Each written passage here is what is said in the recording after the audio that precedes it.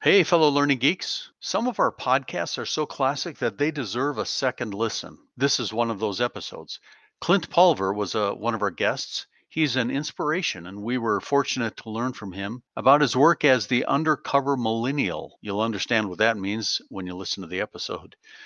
He shares his research and helps us to understand what is it that causes employees to want to stay at a company and actually say, I love it here. You'll also love Clint's personal story. So hit the rewind button if you remember what those are. Kick back, listen, learn, and geek out with this classic Learning Geeks episode featuring Clint Pulver.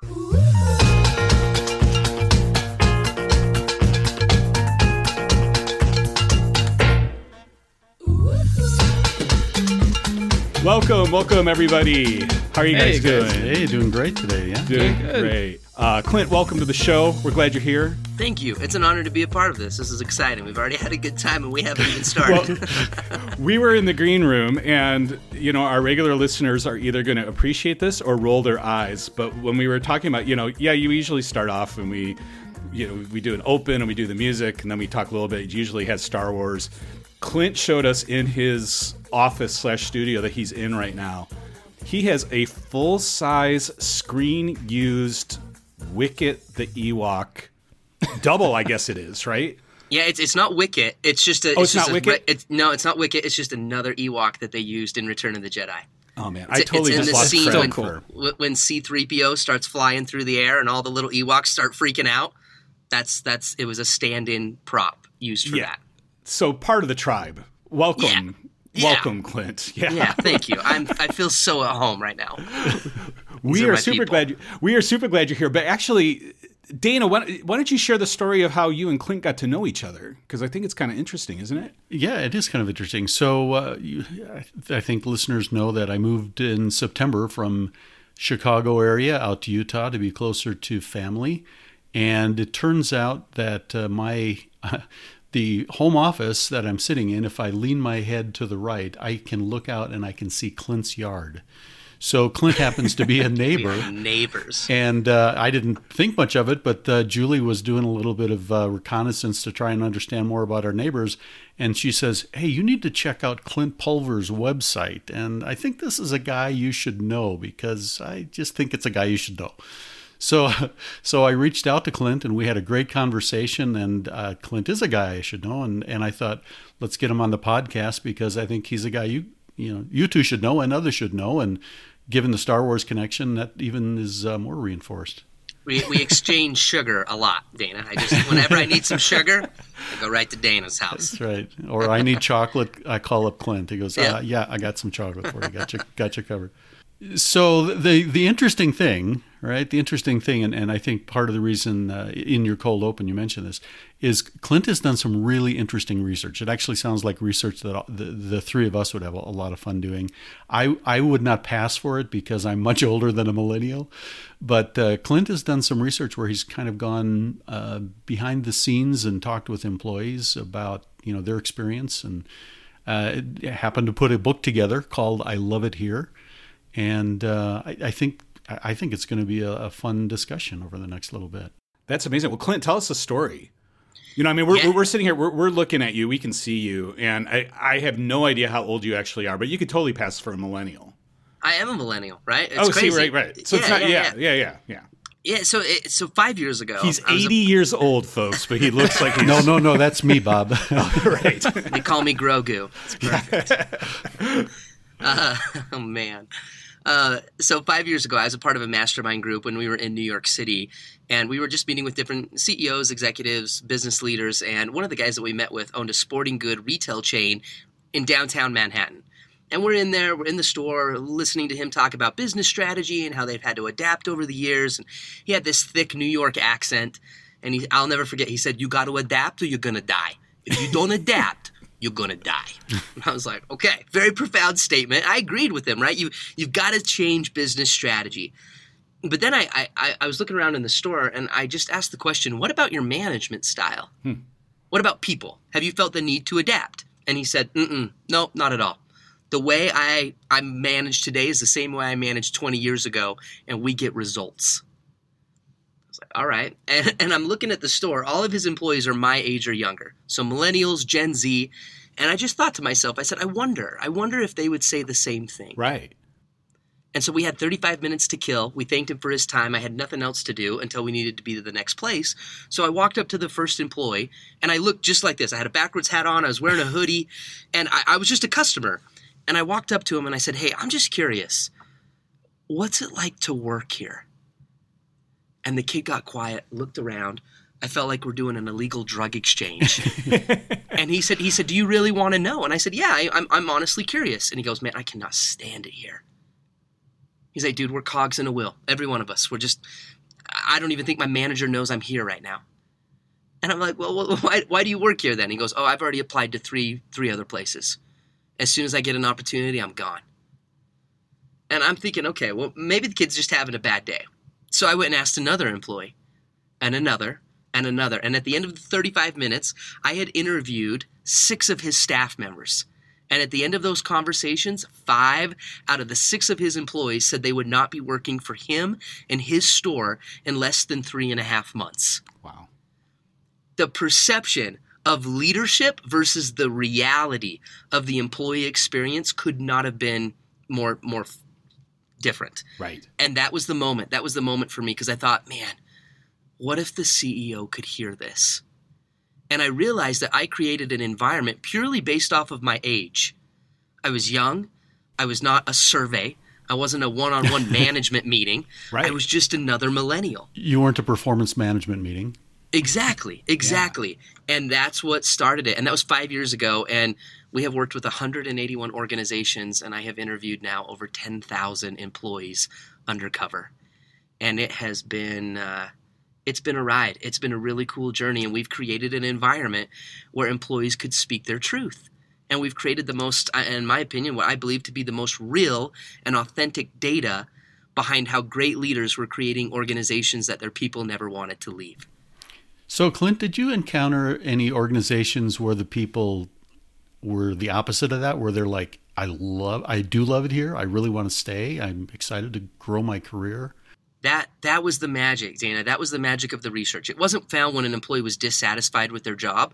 The magic was when I would go in and I'd ask an employee, what's it like to work here? And they would respond with, I love it here. I love my job. I love our culture. I love what we're doing. My manager, Susie. Oh, you got to meet Susie. And then when that would trend in an organization from person after person after person, and then to learn what great leaders were doing to create environments that people never wanted to leave. And that's why we titled the book, I Love It Here. And it's a solution-based book. It's an actionable narrative that's prescriptive. I didn't want it to be, another leadership book written by a self-proclaimed leadership expert. That's not what this is. This is a book written by 10,000 employees who knew when their leaders were getting it right.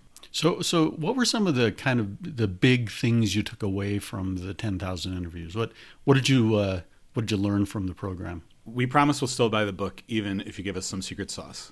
Okay, cool. Good to know. If an employee hated their job, they talked about the manager. If an employee loved their job, they talked about the mentor. Oh. Mentorship is key here, because usually when we talk leadership, you talk leader or leadership and then management or the manager, those 2 factors. But I found there's this middle ground of a mentor. In leadership, traditional leadership, you're the person that stands in front and you lead. You have the vision. You're the visionary. This is where we're going. I'm going to get you from point A to point B to point C. And you're a leader if people follow you. Now, the manager is making sure that there's no leaks on the ship, right? How do we get there quick and efficiently? But the mentor is the person that is taking care of people on the ship. Mentorship could not be a title. You couldn't just give somebody that role. It had to be earned. And that's what was so beautiful about it. You could not become a mentor until the mentee invited you into their heart. When we can create an environment where leadership becomes voluntary, right? They voluntarily choose to follow you because of who you are. And because of who you are connects me to my dreams. And you think about it, right? In any great film, Star Wars, right? Luke Skywalker had Obi-Wan. He had Yoda. He had the people in his life that they were mentors because of who they were. They connected him to his dreams, allowed him to flourish, to become something more. Those individuals in the workplace were so significant. It was mentorship, not management, that people worked for. And I think in the analogy that you just used with Star Wars, Luke didn't know what his dream was. But the mentor saw potential in him, right? Absolutely. Because a whole new world opened up to him that he had only kind of dreamed about, but really didn't know much. He didn't know the detail. Totally. Listen to Dana preaching the Star Wars. Hey, I know. I've been hanging out with you guys long enough. Clint, I loved the ship analogy, but I couldn't get the idea of Gopher from the Love Boat as the mentor now getting out of my head, because he's the guy who takes care of you on the boat. Yeah, totally. And it was really interesting when I would go up to an employee and I'd say, I'm just, thinking about applying. What's it like to work here? Why do you stay? And they would say things like, I stay here because of Susie. I've been here for 15 years because of Susie. Who's Susie? And I'd go to the next employee. Why do you work at Susie? Oh man, you've got to meet Susie. Why? And when we found significant leaders like this that became the mentors, there were 5 characteristics that each of those people possessed. And if you ever become a mentor, in some way, shape, or form, you have to have these 5 C's. And I think it's kind of, in lieu of whether it's Star Wars or it's the business world or it's relationships or even parenting, giving your people a reason to connect with you, making sure that it's earned and becoming that mentor comes down to these 5 C's. So number 1, those mentors had confidence. It's the first C. Confidence is a mindset. They were confident in their ability to get you to where you want to go. They're also confident in themselves. Confidence exudes trust. If you are confident in yourself and your abilities, that builds a relationship of, okay, connection. You can help me get where I want to go. The second C is credibility. What's your background? How long have you been a Jedi? How many Siths have you fought? If you're the car dealership manager, how many cars have you sold? I want to know your history. Credibility matters in who I'm going to choose to mentor with. The second C was competence. Being a practitioner, not just a theorist, mattered. You might know everything about the game of basketball, but can you get out and actually shoot a hoop? I want to work with somebody who's in the trenches. They're competent in their ability to connect me to my dreams. The fourth C is candor. Candor. Great mentors had the ability to create relationships so strong that honesty could exist. I want a mentor with someone who's going to give it to me straight. You're not the mentor if you're the guy that's just constantly, blowing smoke. You're wonderful. Here's a gold trophy. Keep it up. That's not true mentorship. It's kind of that bank account theory of they make the deposits of trust so that they can make some withdrawals. They've created a relationship where honesty can exist. And then the fifth C is caring. The ability to care. The moment we stop caring for individuals in our mentorship is the moment we fail as a mentor. That's what makes it so powerful. They know that whoever they're mentoring with has their best interest in mind. Those 5 C's: confidence, credibility, competence, candor, and the ability to care. If you've ever had a mentor in your life that's really been that influential person, I guarantee you they had those 5 characteristics. Now, Clint, when you said that they weren't thinking about management, only the mentors, in some cases were their mentors some type of manager, supervisor, leader, or did they just not associate it with that? They just said the Susie person, and that's all they cared about. They were only thinking of that individual as a mentor, not anybody else. Yeah, exactly. Like it was this person. Because of who they were, they became an advocate, not just a developer. And they didn't say like, oh, I have a mentor, that's why I work here. No, but that person exuded the characteristics of great mentorship. As I was looking more into your work, and again, I can't read your book yet because it's coming out, April something? April 13th. Put that plug in? April 13th. Yeah. So one of the things I was really fascinated about and curious is around the learning aspect. And so the folks that you're talked with, the correlation between learning and wanting to feel like they belong here, they love it here. I mean, part of that is probably with the mentor, but I'm curious from your Learning Geeks podcast, and we are interested in learning development. How much do you think it is correlated to the wanting to stay there and love it there? It played a massive role. If they cannot grow where they're at, they'll go and grow somewhere else. And that's not just, growing up in a company, right? And it's not just being promoted, but it's growing as a person. It's growing intellectually. It's being able to take courses or learning development programs that grow them as an individual, that helps them in their job. It could also help them outside of their job. We had one person in the medical clinic, in the medical world, and they're all hygienists. And so it's not like, it's like, what else do you promote somebody to? You're a hygienist. You could become an office manager. There's kind of a ceiling there. But she understood the importance of developing people, and she enrolled in the Dave Ramsey course and gave everybody Financial Peace University, and it was a course that everybody enrolled in, and it grew them as a person. Her goal was, let's get you out of debt. Let's help you and your family become debt-free. Another person, they provided parenting courses, development courses that help them to be better moms and dads. Just little things like that. Again, if they can't grow where they're at, they will go and grow somewhere else. And when you have good development programs, it shows potential. It shows opportunity. I can grow here. And that's a massive piece of good retention. Yeah. Which essentially gives a ton of tools for a mentor to use. Yes.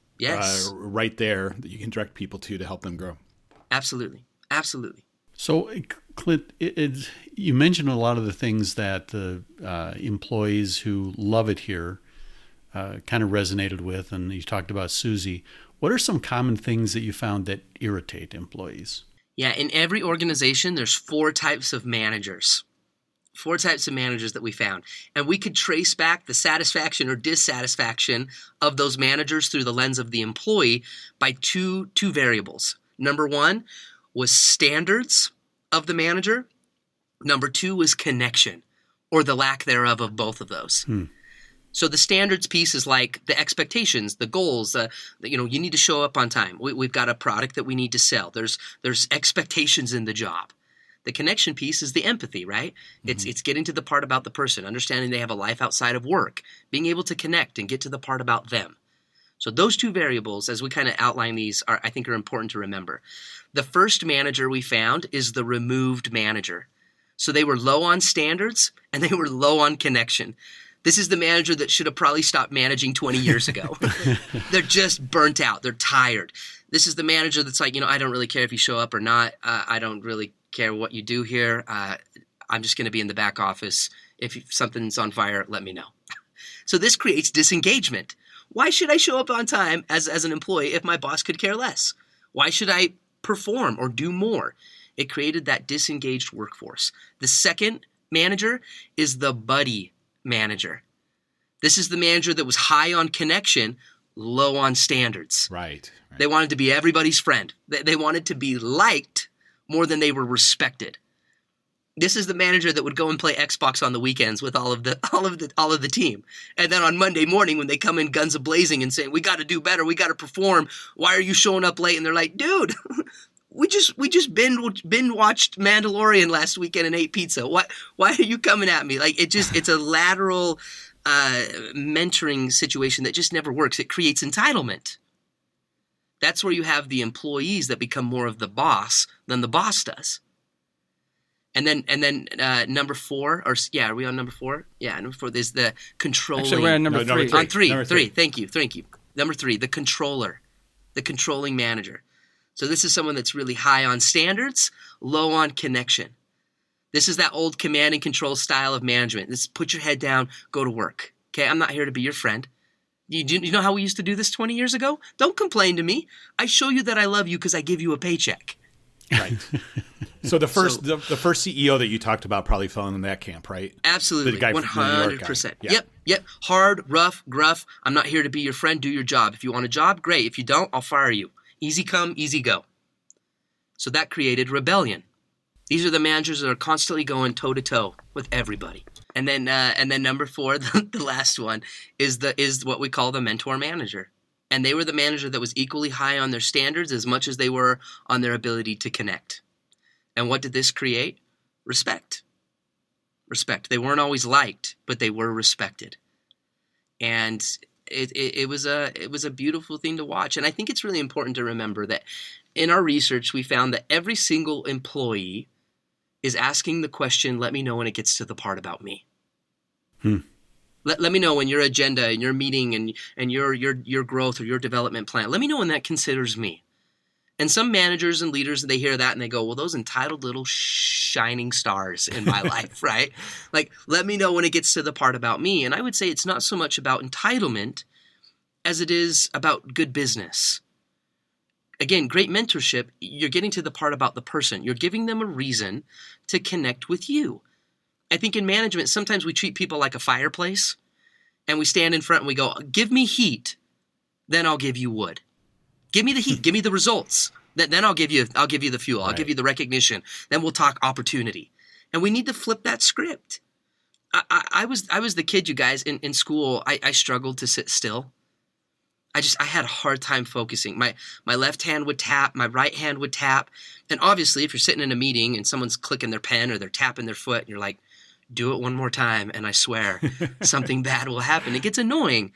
And I was nicknamed the Twitcher. A lot of kids called me the Tapper.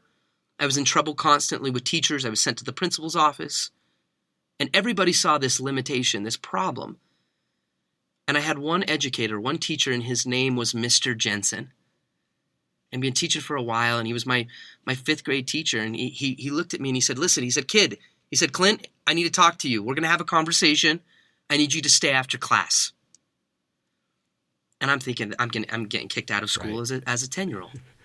And all the other kids are like, oh, Twitcher's going to die. The bell rings, class dismissed, everybody leaves. It's a completely empty room minus me and Mr. Jensen. He goes to the back of the room, says, come here, sit down. And I walk up, and he looks at me and he goes, listen, he said, Clint, you're kind of the kid that's on the list. Like, everybody talks about you. All the teachers, you're the problem. I watch you. You tap in my class, and you tap in everybody else's class. But I've sat back, and it's crazy. You'll sit there, and you'll do your assignment, and you'll write with your right hand, and you'll start tapping with your left hand. And then you switch the pen, and you'll start writing with your left hand, and then you tap with your right hand. He looked at me, and he said, I think you're ambidextrous. And I'm like, no, I'm Presbyterian. He's like, no. He's like, no, that's not what it means. No. He said, can you tap your head and rub your belly? And I was like, yeah, I could do that. And he said, can you switch it though? Can you rub your head and then tap your belly? And literally back and forth without thinking about it, I could do it. And he smiled and he looked at me and he said, Clint, I don't think you're a problem. I just think you're a drummer. Some people hear that and they're like, what's the difference between those two things? Coming from being a drummer when I was a kid, growing up to high school, I would definitely agree with that about the loudness. Right? And in the basement. Yeah. But I am convinced that great leaders, good leadership, good significance in the workplace is founded upon creating moments. Employees, they don't remember days, we remember moments. No employee ever said, I work here because my manager just runs the best meetings or our vision statement's amazing and that's why I stay. That's not what they talked about. They talked about moments of advocacy, moments where a leader got to the part about them. And in this moment, you guys, Mr. Jensen, the old teacher, he leaned back in his desk and he opened up the top drawer and he reached inside and he took out my very first pair of drumsticks. My very first pair, and he put them in my hands, and he said, listen, I have no idea what's going to happen, but I want you to just keep them in your hands as much as you can. And that was 22 years ago, you guys, and I can sit here today and tell you, honestly, 22 years ago, literally to this exact day, I've tried my best to keep my promise to Mr. Jensen. And for 22 years, I've had the opportunity to tour and record all over the world as a professional drummer. I've been on America's Got Talent. I played drums with Tim McGraw and Carrie Underwood, Blue Man Group. I remember when I graduated high school, I had no clue what I was going to do with the rest of my life. And so what do you do when you graduate and you have no clue? You go to college, right? It's a joke. I went to school and I graduated in 2012 with a bachelor's degree and 0 college debt. And that was all from music scholarships. And I don't say all those things to go, wow, good for you, Clint, or what a list of accolades. That's not the reason. The reason I tell that story is because of one person who got to the part about me. One person who became an advocate, not just a teacher. And in doing so, help me write a better story. That type of leadership in the workplace is what people work for. It's what people remember. It's the difference between being significant versus successful. Significance always wins.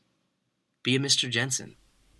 So Clint, why is it so difficult then to be considered in that mentor manager, or to be a Mr. Jensen?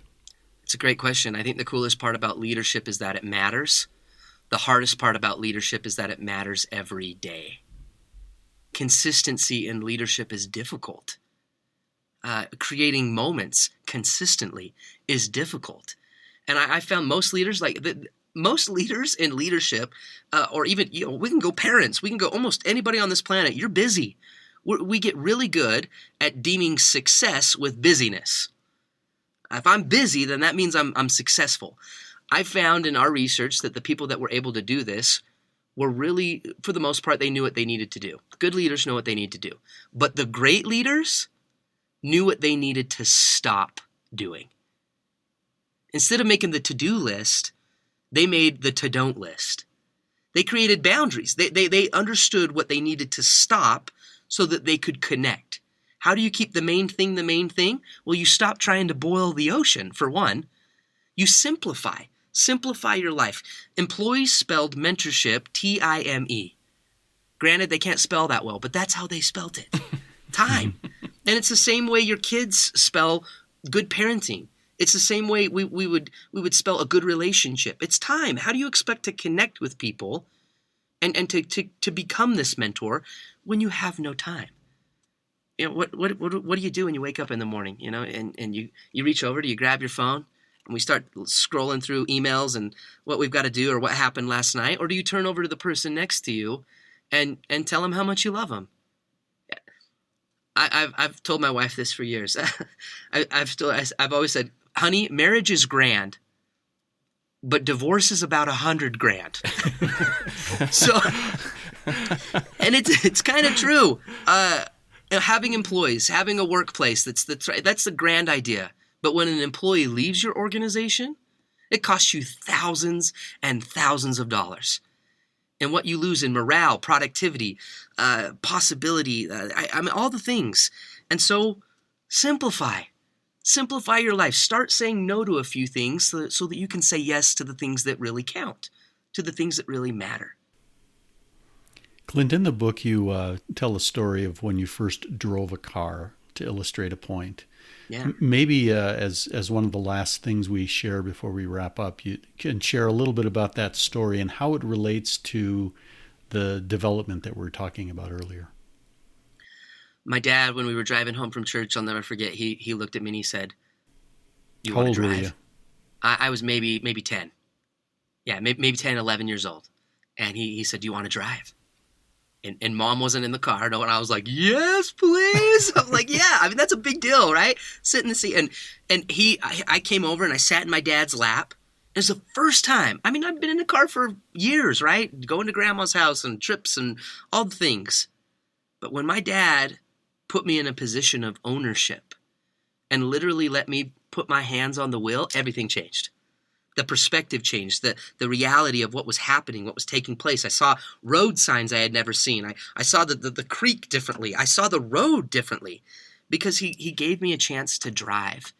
And that sense of ownership is something that employees talked about. Like little things. Like our manager brings us in every time we hire somebody, brings us in and lets us weigh in on the decision. We have a sense of ownership. My manager, when we make a big decision, we're part of his board of mentors. And he brings us in and says, "What do you think? This is something we're thinking about doing. What would you do?" Just a sense of ownership where I feel like I'm not just a cog in the wheel, but I actually am a part of something. But, the thread that I see all the way through between your dad and Mr. Jensen and Susie, yeah, is a great mentor, is that fundamental belief that the person in question has value, that there's something there, right? That it's not the situation of I'm not going to believe it until I see it. I'm going to believe that there's something there, and I am going to keep working with you and harvesting that and allowing that to grow. And I think, that's a conscious decision that a mentor needs to make, that they're going to have that faith and trust in the person. Yeah. Mr. Jensen's still alive. I call him Larry now. And he's still a huge part of my life. And I asked him 3 years ago, I said, Larry, why me? You taught thousands of kids. Why me? Why was I the kid that got the drumsticks? And he said early on in education, one of the first lessons he learned is that he couldn't save every kid. He just couldn't save them all, but he could save one. And every morning he woke up as an educator, he wiggled his toes, he knew he was alive, and he went to work for one kid. And he said it was the game-changing thing in his life as a teacher, because he understood the power of, instead of seeing what's wrong about a person or a situation, he trained himself to see what was right. And he chose the kid that everybody deemed a problem. He chose the kid that even that kid deemed themselves a problem. And the focus and the drive was intentionally, how do I change that perspective? Because that changed his reality, and obviously that influenced better behavior. Guess who sat up better in class? Guess who stopped tapping as much? Guess whose test scores improved? Because somebody chose to see what was right instead of what was wrong. And it's a powerful thing that matters. Well, I think that's an amazing exclamation point on this whole conversation. So looking at our clock on the studio wall, we're about time to wrap up. But Clint, this has been a pleasure. Maybe we need to get you back on and talk a little bit more about your book or your second book. Maybe we need to have you the next time we do a full-on Star Wars after show. Yes. I am in. You let me know. I am in. Hey, yeah. Clint, if people want to connect with you, what's the best way to do that? Yeah, they can find more about the book on Amazon. It's available for pre-order. Just type in "I love it" here. And then to connect with me, you can go to clintpulver.com. And then I'm on all the social media platforms as well. Well, thanks, Clint. Thanks, Clint. Any last words of wisdom? I would say maybe just as a close, one thing that I've tried to live my life by is the simple mantra of, it's not about being the best in the world. It's about being the best for the world. It's the difference between success and significance. If you look at some of the most famous, popular, prestigious people, if I were to ask you, tell me who the last 3 NFL MVPs were, who are the last 2 Academy Award winners for Best Actor, or who are the last 2 Miss Americas? Most people have no clue. But yet that's what we would deem successful, famous, popularity, wealth, prestige, millions of followers. Nobody knows who that is. But then if I asked you to tell me the name of a teacher who made a difference in your life, most of us instantly remember who that person is. Or who is the person in your workplace who's made a significant difference in your career? Who's that person? You instantly remember them. Why? Because they got to the part about you. They became a mentor. They were the person that represented and communicated your potential and your worth so well to the point that you saw it within yourself. They weren't the best in the world, but they were the best for the world. What an opportunity. That's how you live a life that's worth living. Love it. And with that, we'll wrap it up. So on behalf of Clint and Dana and Jake, this is Bob saying thanks for listening, and we'll see you on our next episode of the Learning Geeks podcast. Thanks, everybody. Thanks, everybody.